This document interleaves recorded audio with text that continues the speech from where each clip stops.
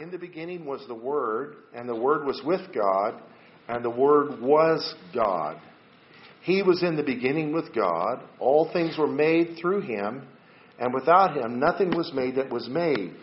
In Him was life. Can we say life? Life. In Him was life, and the life was a light of men. And the light shines in the darkness, and the darkness did not comprehend it.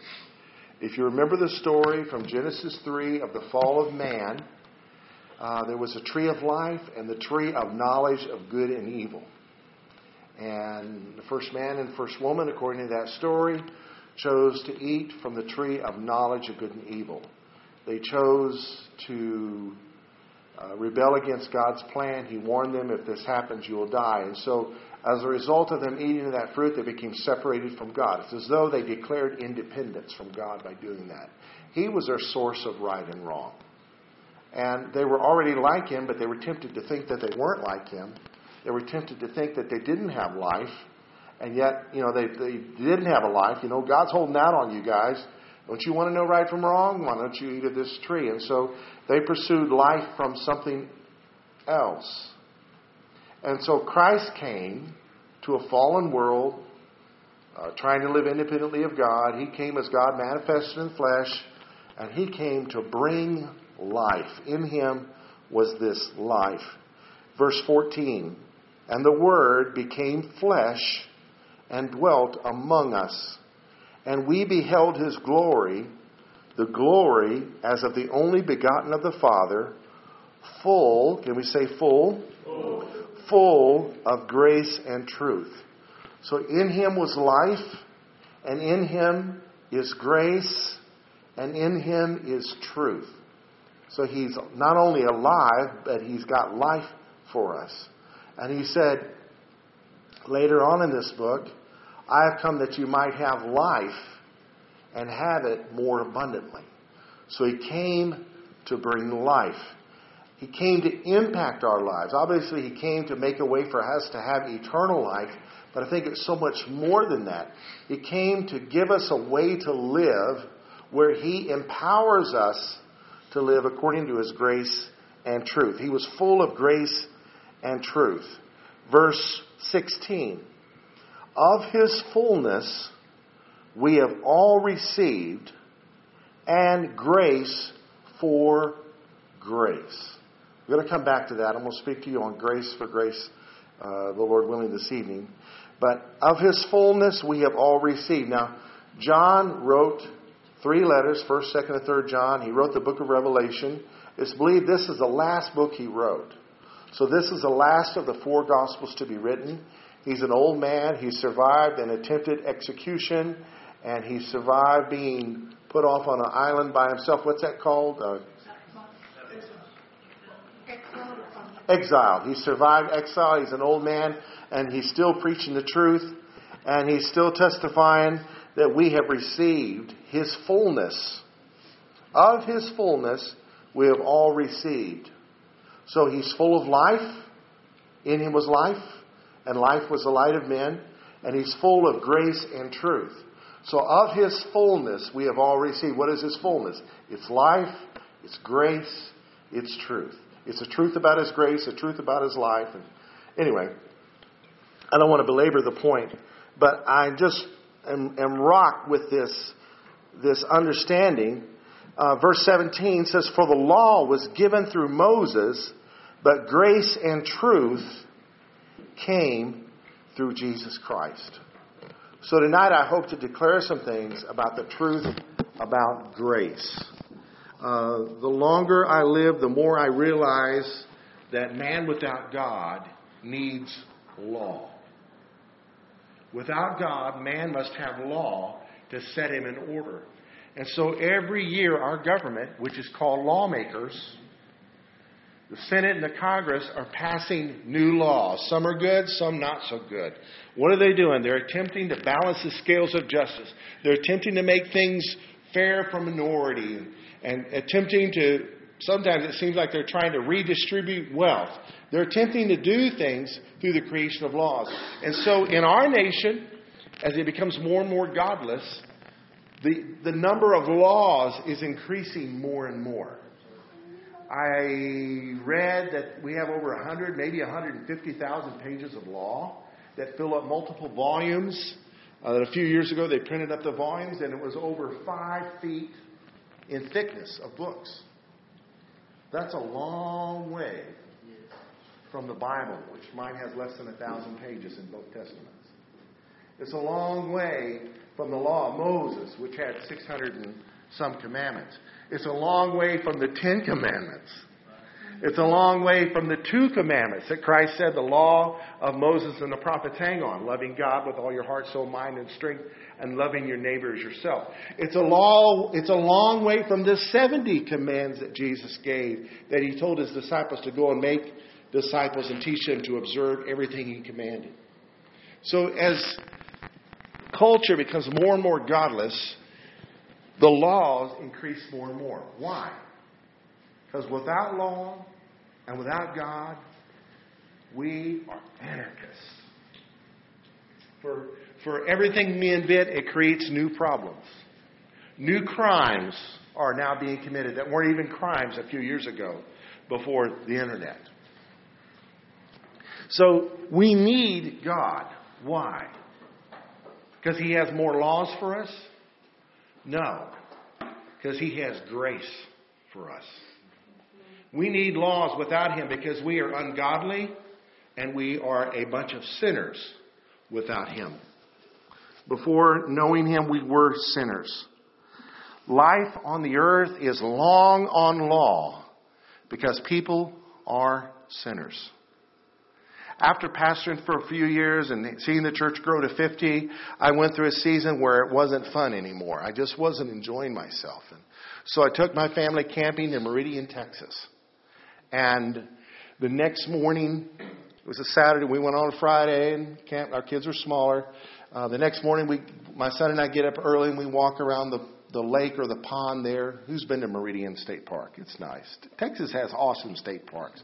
They really do. And I'm skipping rocks. And I said, Lord, what's the deal? I know you called me, but I'm not. Where's the joy? You know, what's wrong with me? And 3 words appeared in my heart that brought peace to me. It brought understanding to me. It gave me a purpose. And those 3 words are, people are sinners. Now, I knew that, but I really didn't know that.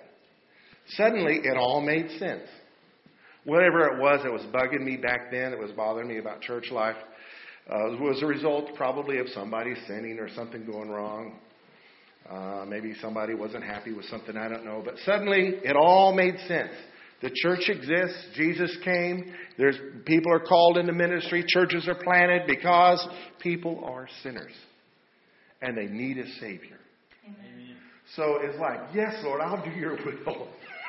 It wasn't a put down on people. It was just a recognition that people need a Savior. So life in itself is long on law. And a life that's full of law really isn't life, is it? Just a bunch of legalism. If you raise your kids with just a bunch of rules and there's no relationship or love to balance that, obviously children need rules to learn how to live and how to wipe their bottoms and all kinds of other things they need because they're not born knowing how to do that. But if all they're raised with is instruction, law, you're going to provoke them to wrath. Well, life itself is long on law. Just lots of law. And as people, we oftentimes, because of our weakness, will put laws on ourselves.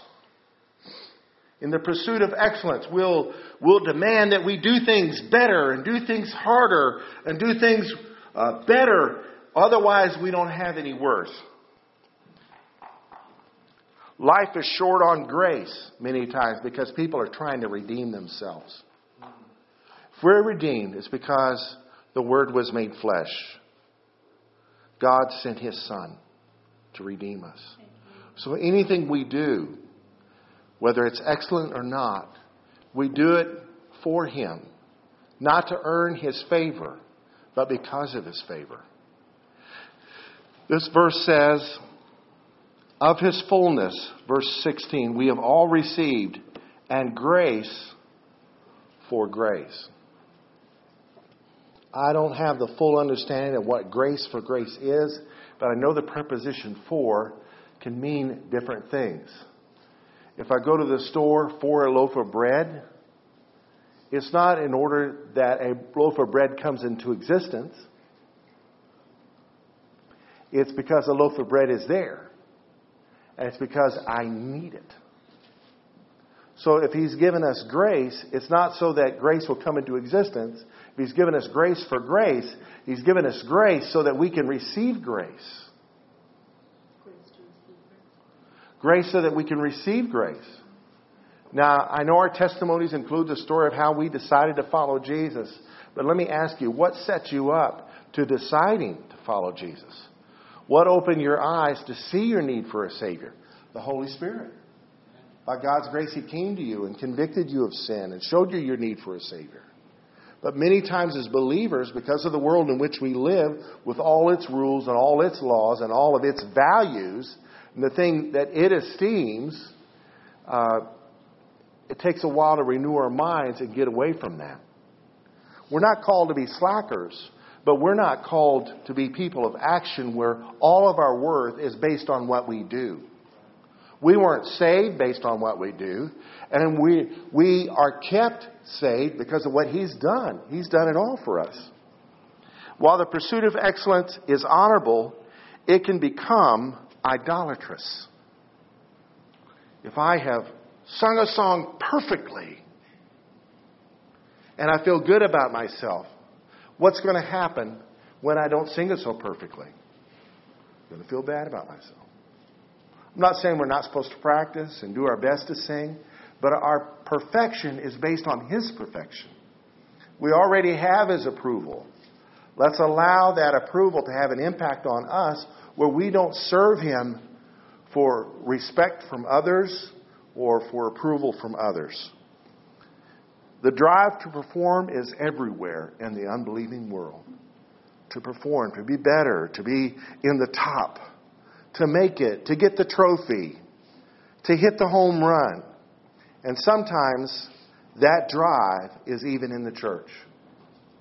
One church will compare itself to another. A pastor will compare himself to another pastor. And there's this drive to excel. And, I heard one pastor say, if there's an Olympics for preaching, he's going to win the trophy. And I thought, man, you're good. But if there was that, I know some guys that are way better than you. The blessing in his life isn't based on his preaching skill. It's based on God's grace. Amen. It's an amazing testimony of God's goodness at that congregation. We should all be about highlighting the one who came to do for us what we couldn't do for ourselves.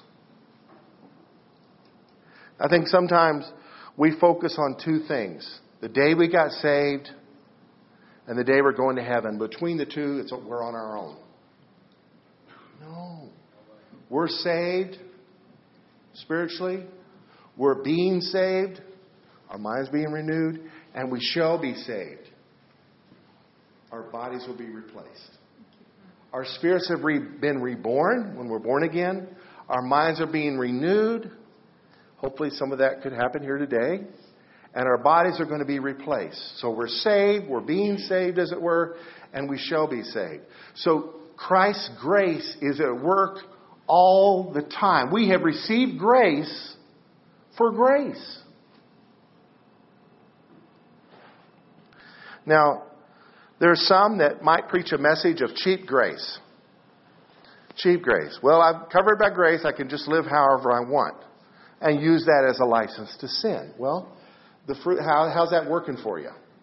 But you're not going to like the fruit of that. You're going to come out with some scars, and your testimonies are going to become invalid in the eyes of the world. But I think even a bigger problem is a problem of cheap law.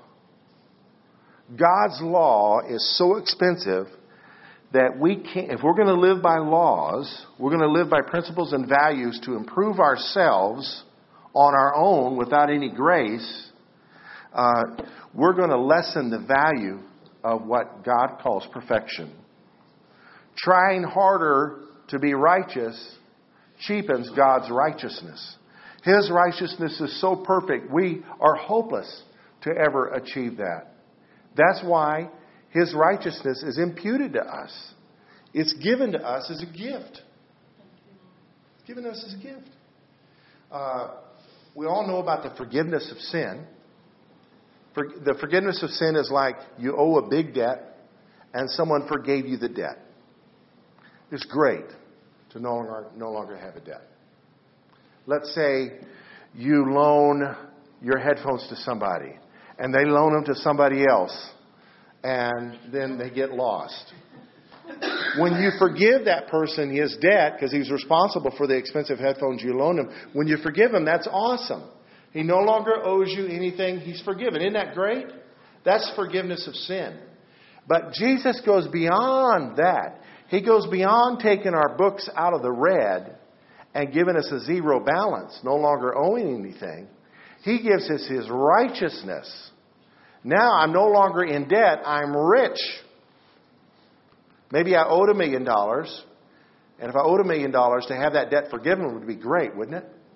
But now through imputed righteousness, I've been granted riches worth more than $1 million. It can't be measured.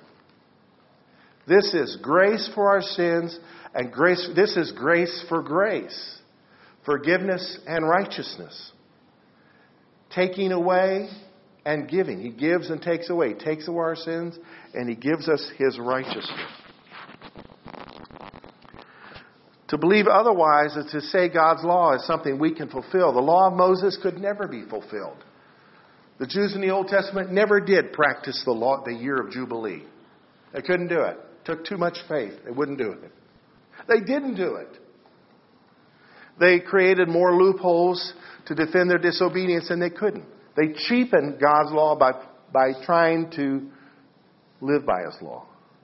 Paul said in Galatians, the law is our schoolmaster, pointing us to Christ. We can't keep it. We can't be righteous enough. God's perfections is too righteous for us. So Christ came and paid the price for breaking the law of God by dying for our sins. But He didn't stop there. He gave us life. He lives the Christian life. His presence in us is His life that empowers us to live out His will. And I believe that He not only saves us from our sins, but He saves us from life's rat races. Tell me if this rings any bells. There's the drive to save ourselves. There's addictions to people's approval. If I'm not approved by everybody, my day's going to be ruined. There's performancism. There's self-justification. I'm quick to defend myself. God forbid that anybody should say anything about me that's not true. And so I'm always on the defensive. There's a fear of failure. God forbid that I should fail. And stay up late at night being afraid of failing. There's a quest for our identity. The quest for significance. I'm not yet significant, so I'm going to try to become significant. These things may appear to inspire us to action, but actually they leave us bankrupt because Christ is out of the equation. Oh, He did this for me. Now I'm going to do this for Him. We can't do anything for Him without His help. Amen. There's life's must. I have to do this. We must do this. I must have a car. We must go on vacation. We must this or that. If we don't, then it's all horrible. The quest to be validated by others, to appease our peers, to be secure. I mean, how much security do you need? You got a security system, you got security cameras, and yet somebody still breaks in your house, so you go get guns and shoot somebody. Now how secure are you in jail trying to defend yourself? There's idolatry. There's the need to always fix yourself and fix people. Now, I'm not building the defense to be a slacker. Please understand that. I believe that if we understand how much God loves us and how gracious His grace is for the grace that He gives us, it inspires us to live from a position of victory and not for some lofty goal. There's a difference. What is the cure? Somebody said something? Okay. Here's some cures. And this one may throw you for a curve. Let Christ free you from pursuing your rights. Sometimes the quest for justice gets us living in our own strength outside the love and life that God has for us. Well, isn't there the Bill of Rights? Yes, we have the Bill of Rights. They were created by the lawmakers in our land to help bring justice to the world of injustice. All right, I'm not throwing rocks at them. We need to seek to bestow rights upon others.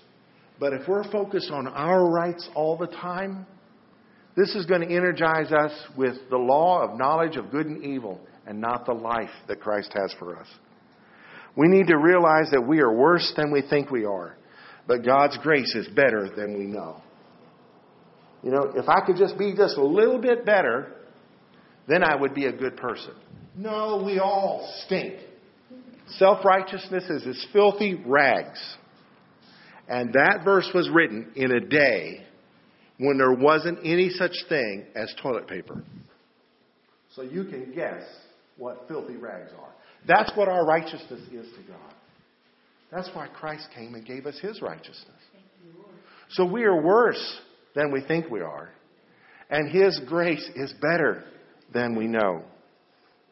We need to remember that there is nothing we can do to satisfy our expectations or anyone else's expectations, because they are often not God's will for us anyway. And if you achieve that expectation, you're not going to be happy. I mentioned the kids' camp thing earlier. For years, that was our vacation.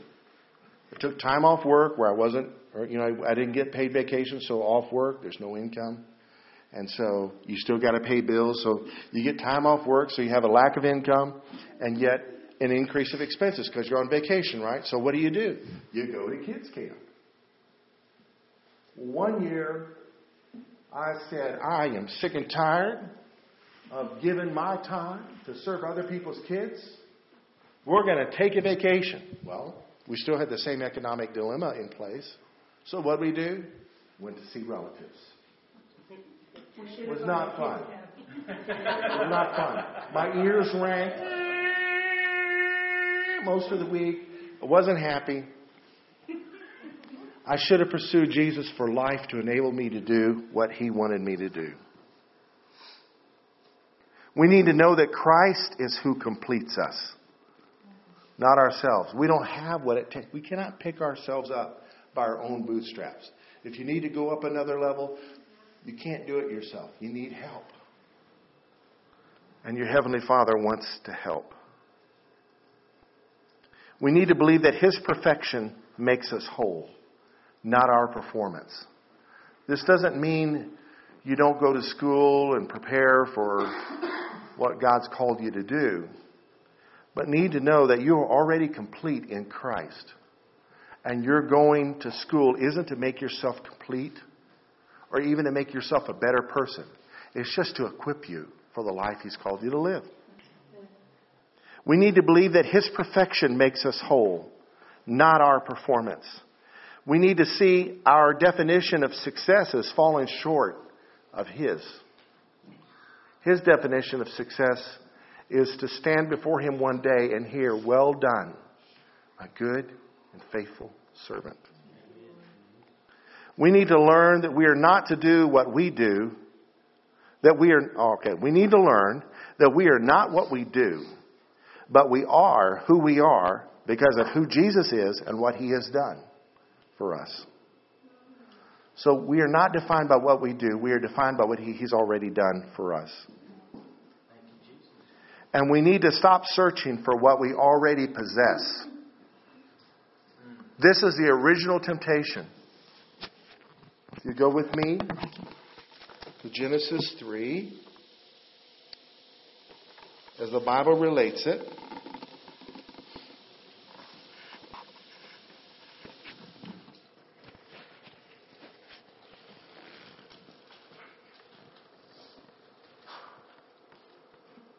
says, now the serpent, verse 1, the serpent was more cunning than any beast of the field which the Lord God had made. And he said to the woman, has God indeed said, you shall not eat of every tree of the garden?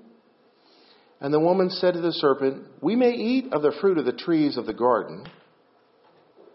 So you see, he twisted God's word. So you shouldn't eat of any of the trees of the garden or every tree? No, we can eat of all the trees, but of the fruit of the tree which is in the midst of the garden, tree of knowledge of good and evil, God has said, you shall not eat it, nor shall you touch it, lest you die.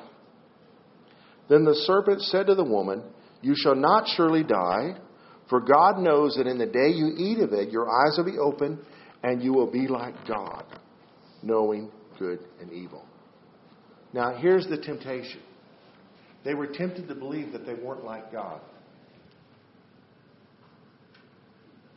They were already like God. Go to Genesis 1. Opening verses of the Bible, verse 26.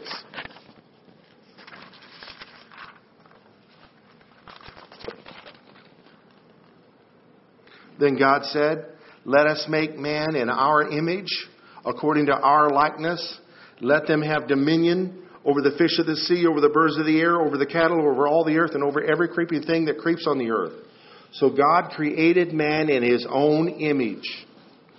In the image of God, he created him, male and female, he created them.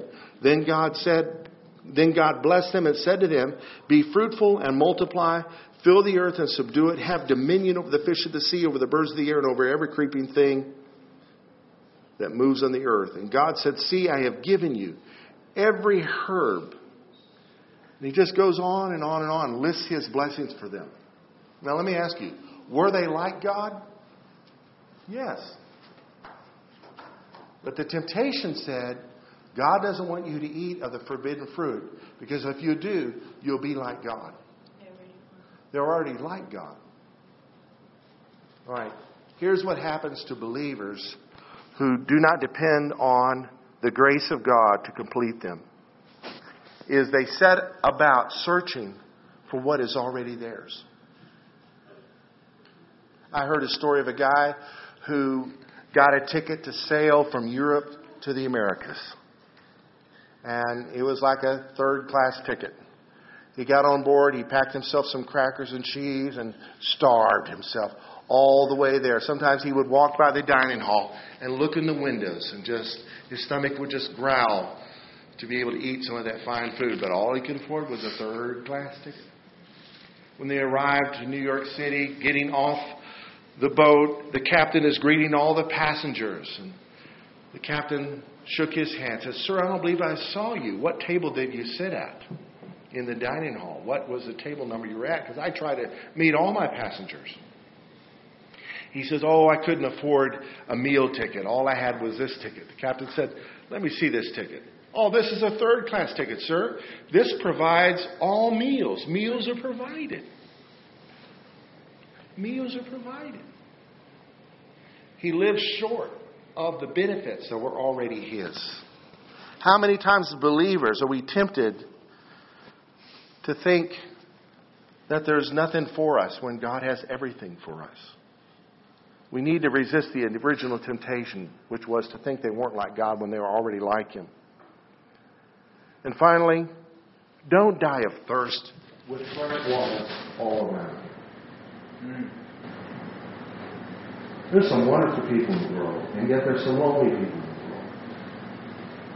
And some people, I don't know if it's the way they were raised or what happened or unhealed hurts in their lives, but they don't have any friends. They'll complain about it. I don't have any friends. And there's friends all around them. They live in a sea of people. No friends. The Bible says a man wants to have friends, he must be friendly. That's right. There's people wrestling with addictions, hooked on stuff, and have no hope of ever being free. And all around them are former addicts, people that have the answers to help get them free. But they think they've got a third-class ticket. You know, they think that somehow they're less than other people. That is a lie. I don't care what your past is. I don't care if you're an ex-con, if you're a registered offender of some sort. You are righteous in the eyes of God. There may be some areas of ministry, depending on what you're registered for, that you might not be qualified to do on this side of heaven, but there's all kinds of other ministries you can do. Don't be robbed from the life that Jesus is full of to give to you. Salvation is not just fire insurance. I mean, it's wonderful that that's all it is. It's not. It is life. And life more abundantly. And grace.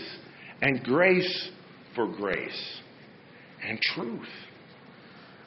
Let's pray. Lord Jesus, I thank you for your goodness. I thank you that you are that solid cornerstone. That we are built on you. Help us, Lord, not just as a church, but as individual believers, to recognize any time we're not building on you. Anytime we're not living from the life that you give. In Jesus' name, Lord, give us grace to rest when we need to rest. To let you take care of the rest. In Jesus' name. I pray, Lord, for your unprecedented blessings on this congregation, on this work, on these leaders, on this group, Lord. Give us wisdom to do your will. And Lord, it's not for significance, but it's for your glory that we do this. And we need your help to do that. In Jesus' name.